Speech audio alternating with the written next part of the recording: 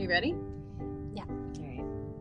I'm Lisa. And I'm Kelly. And this is Bad at Boundaries, the podcast where we share personal stories about setting boundaries, healing, and growing into the people we want to be. Get ready to laugh, sigh, and draw the line with us. Super easy first take. Oh, we've come a long way, baby. There we go. There we go. Yeah. Well, hey guys, and the only reason I'm saying hey is because this is actually being recorded, not just audio-wise, but visual-wise. I don't know where we're going to post this yet, but I'm assuming it's going to end up in clips somewhere. Mm-hmm. And I'm also assuming that I'm going to cut this out at the start of the episode. Tell me where you drew the line this week, Kelly. I think a good topic to talk about is codependency, because we've touched on it a bit here and there. Okay. But we haven't focused on it in depth. And it's something that I think is really important just because, I mean, growing up twins, it's something that we didn't know we were doing. We called it twin dependence.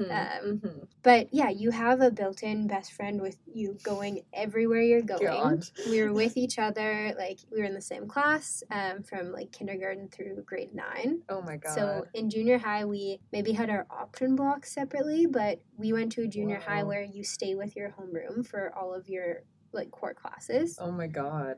I can't think of a single person I would want to do that much stuff with. It's actually pretty good because like we could do our homework together in the evenings. Right. You always have someone you can ask questions to. So we kind of thrived in codependency. But we also had another friend that we'd known since grade 3. And when we hit high school, Molly's my twin, in case I haven't said that. Or if you She's don't been know tagged me. in some photos on the Instagram. People know who she is. Yeah, most people should know by now. But she was in completely different classes than I was. Yeah. We had some of the same teachers, just not at the same time.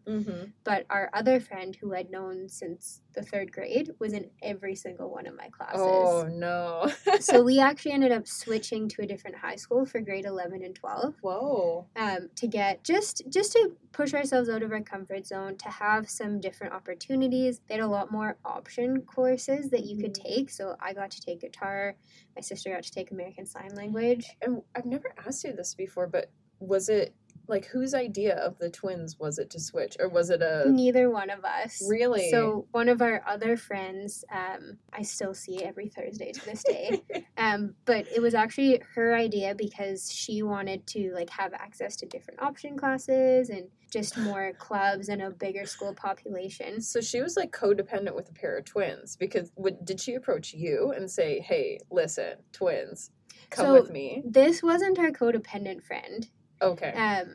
But she had just let us know that she was checking out a new school. So if we wanted to tag along or if we were at all interested, she just didn't want it to be a surprise if she made that decision. Right. Yeah. I had a friend switch schools to like be at my school. Like it's Emily. It's my friend Emily, and she went to Mac and I went to FX, and I'll drop those high school names. I also started at Mac. Yeah. And she, like, same thing, switched for I think grade 11 and grade 12. But the people, she didn't tell anybody in her old school that she was switching at all. So it was like day one, like, where's Emily? And everyone, like, it caused a big, like, blow up in her friend group, and there was no reason for it. Like, but people took personal offense. It's crazy. Especially because sometimes there's parental pressure involved. Yeah. So in our case, the friend who initiated the idea didn't end up even coming to tour the school. Oh, she was just like, I'm in. Her parents said they would pay for drum lessons if she stayed put. Oh, so she didn't even tell you? No, she told us that. She was really clear with all of her communication. Yeah. But yeah, when she brought up to her parents that she was interested in switching, they were like, well, we prefer you stay, so like what's something we can negotiate? You know, her mom and dad were just like, I don't want to do all that paperwork.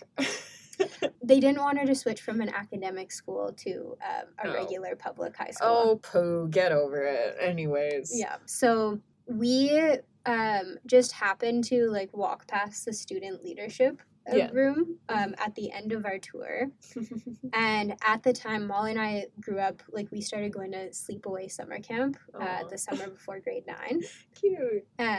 Which was really good for us because I would say that's where I started getting better at, like, taking risks and trying new activities and just not being embarrassed for, like, living, pretty much. For existing. Like, my codependence growing up, like, had a lot to do with social anxiety. Like, I couldn't give group presentations. Like, I did all my presentations in the hall because I would get, like, so stressed out. I would blush so hard. I would be so anxious that, like, just nothing would come out of my mouth. Yeah. So summer camp was, like, a really good environment for us to change that. And the student leadership representatives that we were talking to mentioned that there is leadership camp every fall.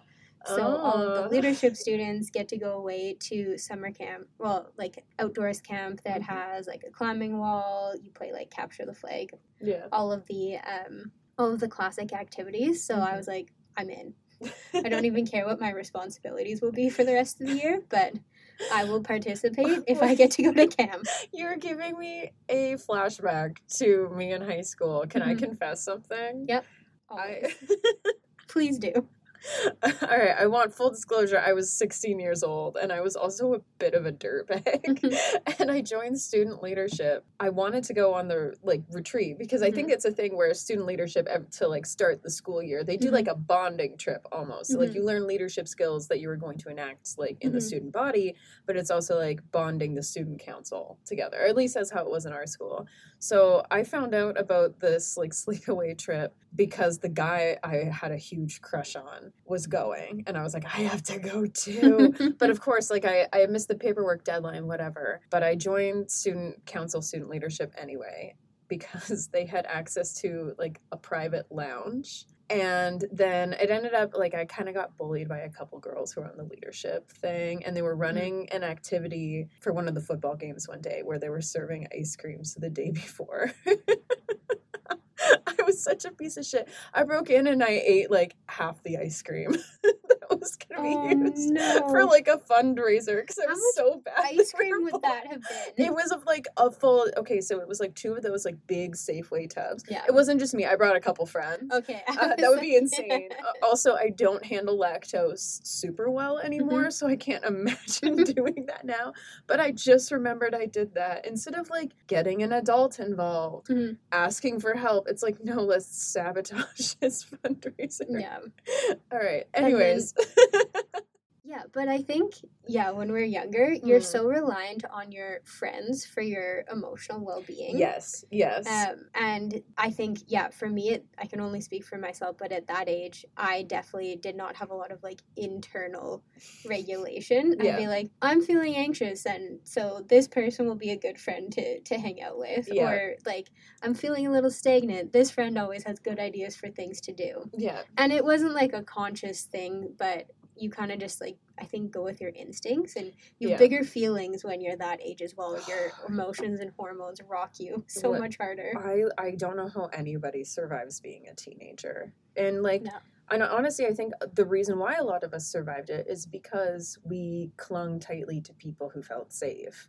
And, like, during this whole conversation, I want to make it very clear that, like, I don't think you being codependent with your twin is a bad thing. I don't think codependency is inherently bad because, like, sometimes we just do what we need to do in order to survive and thrive. And sometimes that means walking through life with somebody. Yeah. And, like, that's okay, you know? And for us, like, we were codependent in a time where, like, our parents drove us and dropped us off anywhere we needed to go. Yeah. So we weren't fully in charge of our own schedules. You're going to school Monday to Friday and everything. Yeah. So it was something that I think we kind of acknowledged it and decided what we wanted to do about it at the right time. Yeah. But I do find now that I've had to actively work on it, if other people seem like they're chasing codependency, that's when my, like, the remnants of my avoidant attachment kick in it's like so your hard. Spidey senses. So wait, hold on. Did you and Molly have, like, an actual conversation where it was like, listen, like, it's time for us to, like, detach a little bit? Not really. It's always, Molly always does everything first. It was more so like an attitude. So when we had switched high schools, she was really good at making new friends, and that was really good for us. We had the same lunch hour. Like, our schools here don't really have different lunch periods. Everyone eats at the same time. Yeah. Yeah, so we always saw each other for lunch, but we'd be in different classes for the rest of the day. And I had some classes where I just sat there really quietly and absorbed all the information. And then we did have one class together, grade 11 English, that was really fun. But we are avid readers, so if there was a quiet reading block, we were allowed to go out into the hall and work. We had that privilege as the quiet kids. Often one of the louder kids would get sent out with us. Then it's like your own private show, though. Yeah. I've no studies to back this up, but I actually think codependency gets worse the bigger of an environment you're in. And part of this comes from like having grown up in Edmonton, but having lived in other cities, like both smaller and bigger. And something I noticed that people kept telling me when I moved to Vancouver is that it's really hard to make friends there. You just have to find interests and then start doing it. Join activities, like find a gym or some type of workout community, find like a crafting group, like whatever floats your boat. And then, just hanging out long enough to become part of the inner circle. Yeah, it's truly, as an adult, it feels like making friends is just like a waiting game. And it's like you just got to get out there and put enough FaceTime out there and hope that somebody, doesn't see you as a threat, somebody isn't intimidated by you, somebody finds something about what you're wearing, what you're doing, how you're looking, like that resonates with them. And that's the thing that sucks. Like, I've had so many friends, like my friends are spread out all over Canada now. Like, I only have a couple that still live in our hometown here. And like all of them, I remember when they moved for like, jobs or school, I remember every single one was like, I don't know how to make friends as an adult. Because the thing about growing up in Edmonton as well is this big city is kind of like a small town in that everybody has connection to somebody else. So like one of my really good friends, same thing when she moved to Vancouver, like, and we were really good friends for like our whole childhoods into our adulthoods, like through university. And like in university, especially at the U of A, which was a huge campus, like it was also very difficult to meet people. Like even while you're in class, like... Because you're not allowed to talk. You're not allowed to fucking talk. And if you are talking, it's on a group project, and I would rather die than be friends with somebody I'm working on a group project with.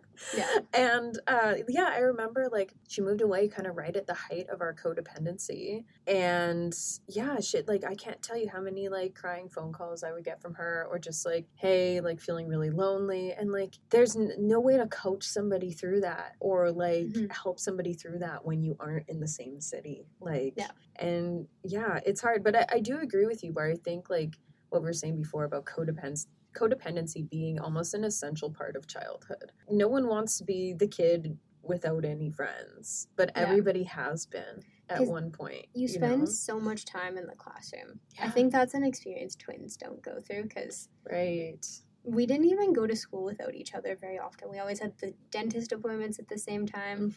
If one of us was sick, the other one probably wasn't far behind.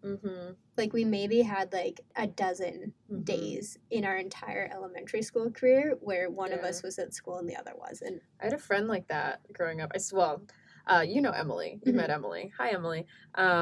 So her and I, we grew up 3 blocks away from each other. And, like, it was the kind of thing where, like, our moms met when they were pregnant with us. Actually, I think they both announced their pregnancy on the same day at preschool because we're the youngest of all our siblings. That makes me think of Sisterhood of the Traveling Pants. It was kind of that vibe. And, like, Emily has always been, like, we always say, like, we definitely knew each other in a past life. Like, there's no way because her and I were just, like, attached at the hip growing up. And it was more than just like our moms are friends, so like we kind of have to hang out, whatever. It was like, no, she was really quiet when she was younger, and I kind of like grew into my voice a little bit faster. Like I definitely went through the quiet phase, but I also went through a phase where it was like, I am Emily's keeper now. And it was like so codependent. Like I would orchestrate games for us, and I was like very, very bossy at that age. Although some might call me a leader, but I was being bossy. Honing your leadership I was honing my leadership qualities that I use to this day. To bring to camp and impress that boy. Oh, God. That's all I wanted to do. Actually, ironically, the boy I wanted to impress at that camp is now the man who, like, Emily's partnered up with. Like, that went on to be her partner, which is hilarious. So it's like instinctively you knew knew this man needed to be in your my life. Yeah. You just were maybe not correct about your initial instinct. Yes, and I'm very happy nothing ever happened with that, because it would be very weird as an adult now. No. But yeah, it was just like our whole lives were intersected and crossed over. And that became, I think I mentioned this when we were talking about our feral friends episode, as we kind of entered like the adult arena and started having like real jobs and real boyfriends and like living on our own for the first time.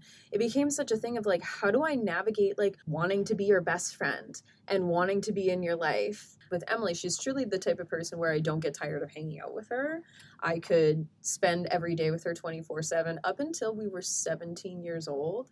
The longest amount of time we had been apart was 2 weeks. Like that, it was crazy intense. And it's still something I struggle with today, is like how to be her friend without kind of returning into that pattern, because I know it's not appropriate for us to be in that pattern anymore. We're both adults. We both have partners. I'm entering the arena of like, do I want to start a family? And if I do, I kind of need to figure that out sort of quickly. So it's like, how do you be codependent in a good way? And actually, you want to know why? So I thought we were going to be talking about this today, codependency, because of the text that I sent you earlier. So we mentioned before we had some technical difficulties earlier this week trying to record the podcast.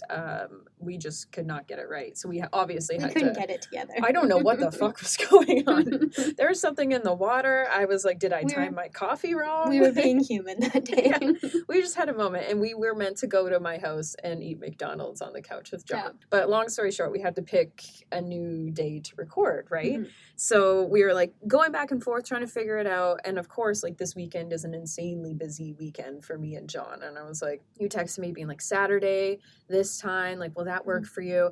And I felt bad because I like read the text and texted John, because I have the worst memory. Like, I just can't, I'm always so paranoid I'm forgetting something, because one thing I noticed with my ADHD is memory issues. That's been an issue my entire life. And so I like basically used John as my little ADHD secretary, which I told you when I was like, I'm also sending you TikToks while I'm ignoring this text message, but like I am just waiting for John to get back to me. And right after I sent that text to you, I was like, oh, she's gonna think I'm like super codependent with John, and like we have a toxic relationship. So I had to like clarify and be like, no, he just manages my calendar for me. I also think like that's something I hear commonly with like my friends that are partnered, because you also like need time to check in and be like, okay, these are our options. I agree, we have to do this, we are obligated. We could do this, or like we should do this around the house. Like in hindsight, it was 100% me projecting like a past experience onto like something that it didn't need. So like I have been, in case you can't tell, I love relationships. I love lifelong friendships. I love really deep relationships with people, whether it's romantically or just friends-wise. And I have, in the past, had people use, like, our codependency or my codependency with them as a way to, like, I don't want to say control me, but definitely, like, gaslight me, manipulate my behavior. And, like, as I was like, oh, I got to check in with John, like, make sure I'm free, I was like, ooh. Is that yucky or not? And then I was kind of questioning everything. I actually thought it was considerate of you. Really? Okay, thank you. Because then you don't have to like backtrack or reschedule if you... Especially like, you know, when you have that feeling in the back of your mind that you've forgotten something. I have that all the time. I don't know. I feel like for a long time, I was really scared to be labeled as codependent in my current relationship. And part of that had to do with like coming out of kind of a really nasty relationship that wasn't healthy and had like an unhealthy level of codependency. Like in this relationship before, like this guy literally had a say in everything I did. He had a say in who I hung out with. He had a say in what I wore. He took personal offense if I wore something nice and he wasn't like around. He had a ton of say in my schedule, in where I worked, in what coworkers I hung out with, like outside of work. He had a say in like how much I saw my family. Like it was just an insane level. Like now looking at it, I'm like, it was tiptoeing right on the edge of abusive, if not like fully abusive. Yeah, and it's a lot of control. It was a lot of control. And when I first started going out with John, I really resented giving him any control. at all. And like in hindsight, I probably should have maybe addressed some of my issues with codependency, because I feel like I really held him at an arm's length for a long time, and I don't think he necessarily like deserved that, if that makes sense. Like, honestly, the pandemic was a huge turning point in our relationship. I feel like up until that point, I had always been like, you know, the cool girlfriend, and like maybe we'll chill, maybe we won't, like kind of like just really not wanting to get like our lives too entangled with each other. Like I kept him very separate from my family, I kept him pretty separate from my friends. Like I wouldn't always tell him like what specifically I was doing or where I was going, which honestly created kind of this environment of like not super security for him. But then we moved in together, and again a week later the pandemic hit. It was like we were forced to confront all these issues around codependency, because suddenly we were the only person the other one had in like the whole world. And I think it really, especially throughout the pandemic, about halfway through like lockdown, I got diagnosed with ADHD, and I think that helped as well, kind of like navigating that and being like, oh, okay, that's where a lot of like these ongoing issues are coming from. And like from a mental health spectrum, I can see how that's connecting. And like also just the way he reacted to that and how supportive it was, I was like, oh, you are a person I should be pulling closer. Like you don't need to like hang out outside the door while I'm like doing anything. Like come on in, you know? Yeah. So, but I also know that not everybody in a long-term relationship has that level of, I want to say like healthy codependency. Yeah. Because we kind of brought that up in our like Taylor Swift, Joe Alwyn episode. And there's been a lot more speculation, and most of it we don't want to go into because we just don't know. It's all alleged, and also too, like we don't know what the fuck is happening, and I might be putting my foot in my mouth entirely, and obviously we are huge Swifties, and we like her as an artist and like her as a person, so like but we did notice, I think, I also don't want to jinx it in case they get back together and then we meet her one day and then there's a documented record. But I think we've said on this podcast before that we've noticed patterns of people who fell apart or adapted or thrived during the pandemic, like having all that closed container with a partner. That bubble, it really was a bubble. And the one statement that I think makes sense, or is at least the most relatable piece of information that doesn't feel icky to talk about, is just the fact that like Taylor Swift is a very public person, Joe Alwyn is very deliberately not. And during the pandemic, I think that was probably amazing for both of them. Even just the fact that if they were gonna go out, the masks helped. Masks helped. Be totally normal.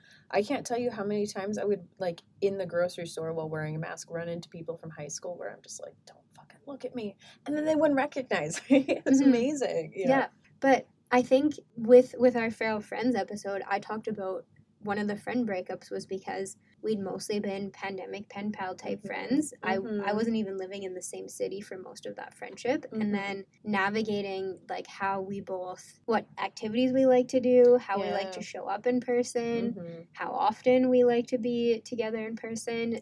That was when a lot of the friction started. And I think, and I wasn't dealing with like filming schedules, recording, world tour, recording, hopefully re-recording. Oh God, speak now, please. Oh my God. I'll take anything. Honestly, I would kill for teardrops on my guitar. I'm not gonna lie, I would kill for that. I walk down Clownelia Street a lot because the theories are fun. But I think a lot of them are well done. There's a lot of TikTok creators who just do an amazing job of being like, wouldn't it be fun if this happened without hinging their happiness? So I feel like people do a good job of ramping up excitement in case something happens, but not setting themselves up for disappointment. Well, and I think codependency also comes with like being able to separate yourself from like, you know, things you are really passionate about. Like I'm a diehard Taylor Swift fan. I have been since I've heard like her first album. I've always loved her, but I also like don't live and breathe by what she's doing. And like, was I sad when I heard that her and Joe broke up? Like, absolutely. And like, there definitely was a couple hours, maybe only a couple minutes, felt like hours, where it kind of like hearing about her breakup kind of re-triggered me. And like,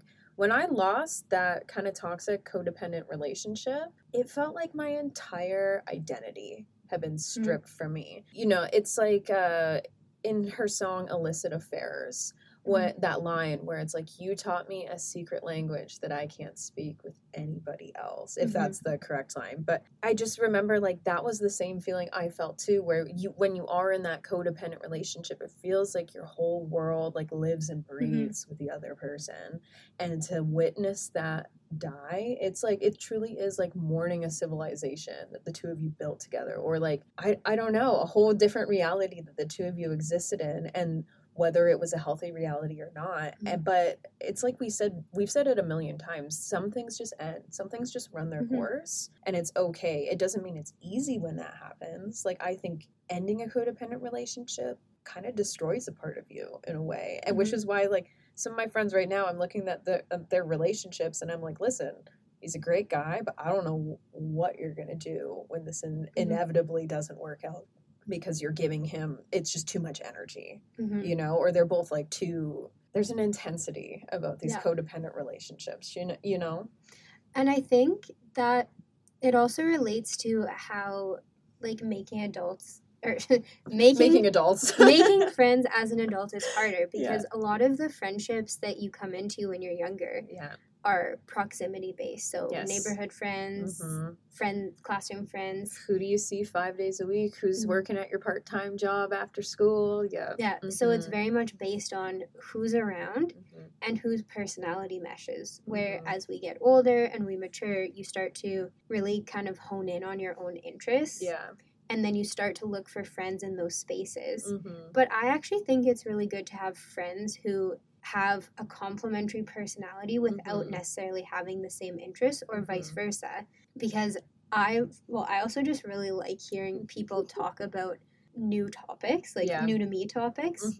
I think that's like the most fun way to learn, is if you can get someone to go on like an animated speech about what they're interested in. But then in adulthood, you get really picky about like, oh, like we need to have this in alignment, and we need to have like these beliefs and values in alignment. And then it's so much harder. I also, like, I definitely noticed that. I was talking to my friend about this the other day, like dating apps. Where it's like, there are some sections on a profile that I'll jump to. Take a look at that. And it's a non-negotiable. I won't pay to be able to filter this. I don't either, but I think I was a big believer in the dating apps, right? I was like newly single right when Tinder was a thing, and I was only single for like 3 months, but I was like on it. And I remember, like, I did the same thing where, like, in your relationships there are certain non-negotiables. Like, I can't be with somebody who's not LGBT friendly. I can't be with somebody who's not an ally. Like, non-negotiable, you know? And I think I'm also just really picky. Like, I will fully acknowledge that. I don't think that's a bad thing. In some ways, I think dating apps make things easier, because if you meet someone like out in the wild and your personalities work great, but your like life goals or beliefs don't line up, you're going to be more invested in them when things inevitably fall apart. Actually, I can't remember if I remembered to tell you about this, but I had a Hinge date last week where we went for coffee and then just went for like a quick walk around the area. And personality-wise, things were fine. But there were a few like comments here and there where I was like, I don't think we want the same thing. Shit. And I actually really respect this, but he was like, when we kind of like came back from our walking loop, he asked some like very direct questions, and then I was kind of just able to kind of infer from what he was asking and just like give some context and like share where I was at. And we were both like, no, this isn't gonna work out. And this has never happened to me before, and I don't think it ever will again, but he was like, I could see myself being friends with you, but like I don't think we are aligned for like relationship. That was very mature of him. Wow. And I was like, okay, and 10 minutes ago on this walk you told me you barely see your friends, especially when you're in a relationship, so I don't think we're destined to be friends. And he was like, you know what, that's a really valid point, because I hate falling into that trap of like, oh, like we should go for coffee, and then you never do, or you go 2 years later. I honestly think if you're gonna like have relationships as an adult, especially like a 30 30-ish and over, like in my late 20s, I'm like, I kind of treat my relationships like a transaction in a weird way. I'm like, what are you giving me? What can I give you? How can we make each other's lives better? Is this going to make my life easier? Is it going to make my life harder? And like, if somebody doesn't have good give and take with me, if we don't have similar interests, similar values, similar beliefs about life, or like the same, I don't want to call it like ambitions, because I don't consider myself like an ambitious person at all, but like, listen, we have a set number of days in this existence. I'm gonna live it up while I'm here. Yeah, and like for me, it's important to be with someone that I feel like could push me to grow. Yeah. So anyways, at this point he goes, since we're never gonna see each other again, like what's your perception of Hinge? And then we have spent like 10 minutes talking about like kind of like he's a dude dating women, I'm a woman dating men, and we kind of talked about both sides.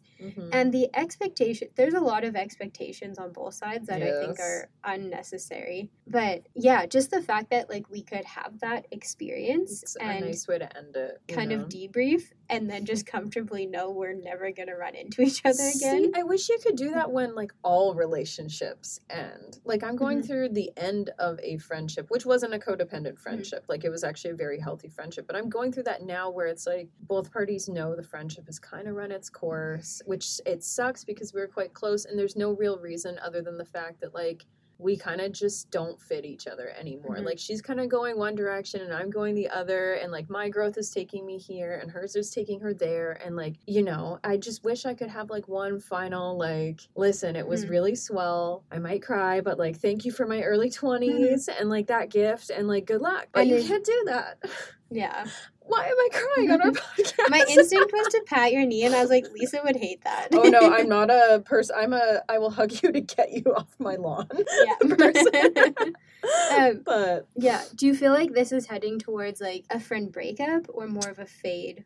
I think it's going to be a fade. I don't think there's going to be a formal breakup because there's nothing really like significant that triggered it. It was just like, you know, she made friends with a couple new people who I just like, I don't vibe with them. Like, they're still very much so in the, like, party phase and drinking phase. And, like, I've mentioned this on a bunch of other podcasts episodes that we've filmed, so let's see if it actually stays in this time. But, like, I've really struggled with alcohol addiction my whole life. I've been a full-blown alcoholic 3 separate times, and I'm gonna turn 29 next week. Like, I can't be around people who are drinking in excess anymore. And, like, the last couple of times I've seen her, it's always been she's invited me out to a club, invited me out to a bar, which, like, I'm fine with doing that, but I need to have like days where we actually just like sit and connect. And like it's also really hard for me not to kind of re-enter that space. And like all that being said, there's a very different energy behind being an alcoholic. Like it's a very abysmal negative energy, but I just don't even like tiptoeing back to that anymore. And like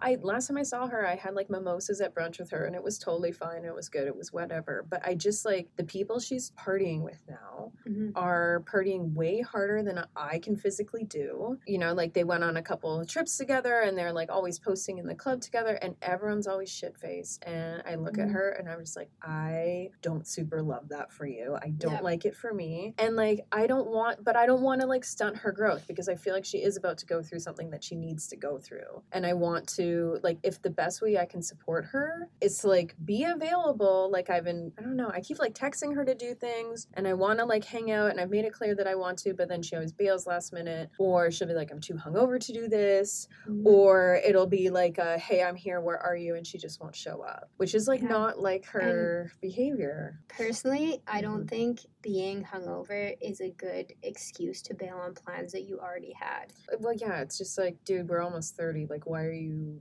drinking so much the night before you're supposed to do something? Like, that's a young man's game. Like, come on, you know? So I don't know. I don't think it's going to go through a full like breakup just because I feel like there's such an air of like finality with a full-blown breakup. And I also like just don't want to have that be the last chapter. Like I'm really hoping that we'll fade and we'll come back. I want to leave the door open. Like right now I'm kind of in the process of closing the door. It will never be locked though. Like I will always open it up if she knocks again. But yeah, I just like, I'm kind of going through that, and that really didn't have a lot to do with codependency, but it made me cry, so we had to give it some attention. But I also think like, codependency also relates, like, drinking friendships, I think, are seasonal friendships. Yeah, they but are. If I think about, like, my university routines and habits, like, it was a lot of, like, the same people on the weekends all the time, because you kind of, like, build your, like, buddy system. I think, like, for me, like, going to the bars, like, I would never go alone. Yeah. Even going with one other person. My nightmare. Yeah, like, put together the biggest group possible. Yeah, like, there were a couple. And that's where this friendship came from. Like, this is an old, like, university era friendship. And it really was that, like, let's go out and party every weekend, same group. And, like, she's the last friend from that era of my life, you know? So, of course, I'm having a hard time letting it go. But I think part of learning... I've been on a journey, let's say, of learning how to be properly codependent and independent. And I feel like part of having healthy relationships with people is learning when your friendship is just not needed anymore. And learning that that's okay. It's not necessarily like, I know it doesn't say anything bad about me because she doesn't want to be my friend anymore. I think anything, it's just like, okay, well, like, we aren't matched for this point in your life. Like, you have different wants and needs. And, like, you know, she's single. She's still single. She's entering her, like, hot girl era. I'm like, go for it. That's fine. I've kind of, like, been there and done that.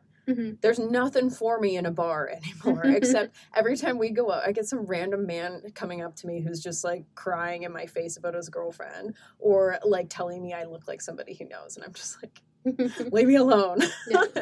I think the cleanest end of a codependent relationship is actually when you get a new job, because if you think of your work friendships, there is, like, a certain level of codependency. Well, you're just fucking trying to survive together, whatever bullshit you're going through that day. If you're in a toxic environment, but even just, like, if you have projects that depend on each other, like, you need to have, like, a certain level of communication and constant contact going on, especially working remotely.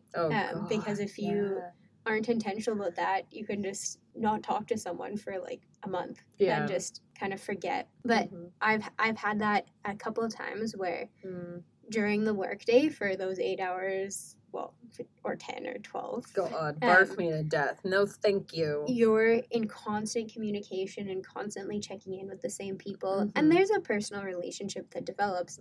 But it's not that you spend so much time together. You're not hanging out outside of work very often. No, it's not like a real friendship at that point, you know? Yeah. Yeah, so the times that I've left a job and that happens, it is weird to, like, resettle into your new habit, but all of those times it's typically, like, the people you're maybe leaving behind are usually excited for you to do whatever you're doing next, and I never begrudge anyone for staying, because if they can make an environment work that I couldn't, like, that's a skill that they have.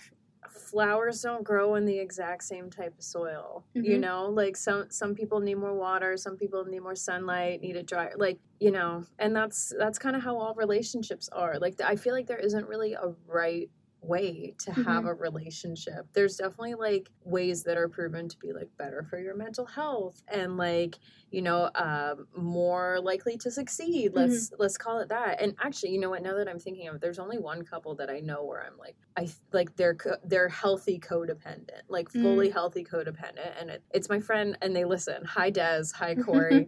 And they were the ones who really taught me Corey, and I wasn't really aware of it till I went to stay with them in Victoria, and, like, of course, it's, like, beautiful and gorgeous and sunny, like, the weeks leading up to me going to visit, and the week I'm there, it just snows like crazy. So we're holed up in their little, like, 2-bedroom apartment together, which was, like, super fun. It was still, like, a really nice trip. Like, I didn't realize Victoria literally shuts down when there's snow. Like, you can't really go anywhere. So I really got to spend a lot of time with them and, like, also hang out in their living space as well. And, like, I was looking around the apartment being like, okay, so we have the Des and Corey calendar, then we have just Des's calendar, and we have just Corey's calendar. So it's, like, all their individual stuff. That's just Des, though. She's the most organized person I know. She also has ADHD, so, like, part of it is you need to be organized if you have ADHD, and, like, she's a real, like, ambitious go-getter person. Like, she could fully, like, have all the world's problems sorted out if we just gave her the resources.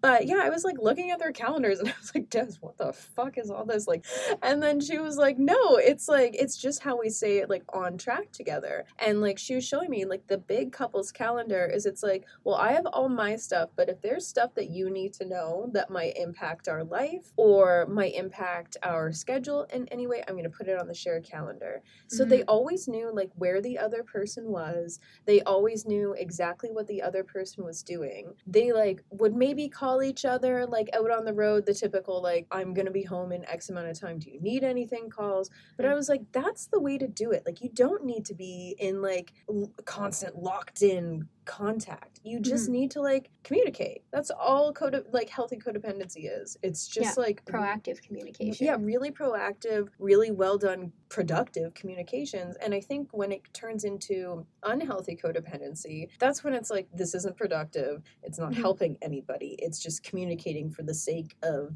like anxious feelings, you know? Because I think unhealthy codependency relies on a lot of assumptions where you're just assuming that the other person is always available and always interested in doing what you're doing at the same time. And it was just really interesting to see like, so this is how grown-ups do it. Oh my God. Yeah, it was a really wonderful week. I feel like I went home and I made me and John a calendar and we've been using it and it's been working. So hot tip, get 3 calendars. No. Okay. I think this is a good place to draw the line. Yeah. Okay. If there's one takeaway people should have from this episode, what do you think it should be? I think part of it is like whether codependency is healthy for you depends on where you're at, what you want, the level of support you need, and what you have going on. So I think it doesn't need to be entirely rejected, but I think just making sure that you're being very thoughtful about your communication is the best way to make sure that also that you're both happy with the way things are going. Yeah, I feel like for some reason, and I don't know why that is, I feel like codependency in relationships, it's always like projected on the, let's call them the nurturing partner. So whether that's like in a heteronormative couple, like the woman or the person who's like more likely to take control in a sense. I feel like the problem with codependency is always pushed on one person who has the issue, who has the anxiety, when really like codependency is the result of not feeling secure in your relationship. It's the result of either like the external world is making you feel insecure in it or something with your partner is making you feel insecure. And like for my relationship, the external world makes me feel really insecure. I have really intense anxiety that really impacts like how I see the world around me, and I get really anxious that like, you know, something's going to happen to John out in the field, or like, you know, something's going to happen to a friend. And I feel like, and I've completely lost the thread of where I was going with this, but I feel like codependency is a two-way street. And that is what I wanted to say. And we have been recording for 51 minutes. Okay. On Instagram and TikTok, we are at Bad at Boundaries. You can also email us. It's badatboundaries@gmail.com. So if you have stories or submissions, we love going through those. We love going through those. Please submit anything you're having an issue setting a boundary, anything you just want to tell us about, whether it's win, a lose. We want to cheer you on or make you feel better.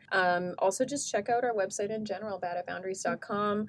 All our episodes are up there, free to listen. There's also links to like some pretty cool merch. And I know I've been saying this every week, but I will be adding more interesting stuff on there. We're just trying to figure out how to is a podcast created by Lisa Hennig and Kelly McGillis. But, follow us on Instagram you can follow and me, TikTok Lisa, on TikTok at Littlest Beer, and Kelly, your Instagram and TikTok at kelly.mcgillis. Yeah. I'm an inconsistent poster, but she's got heart, folks. Yeah. She's got heart. But I try my best. That's all you need to do. All right, let's draw the line. Okay.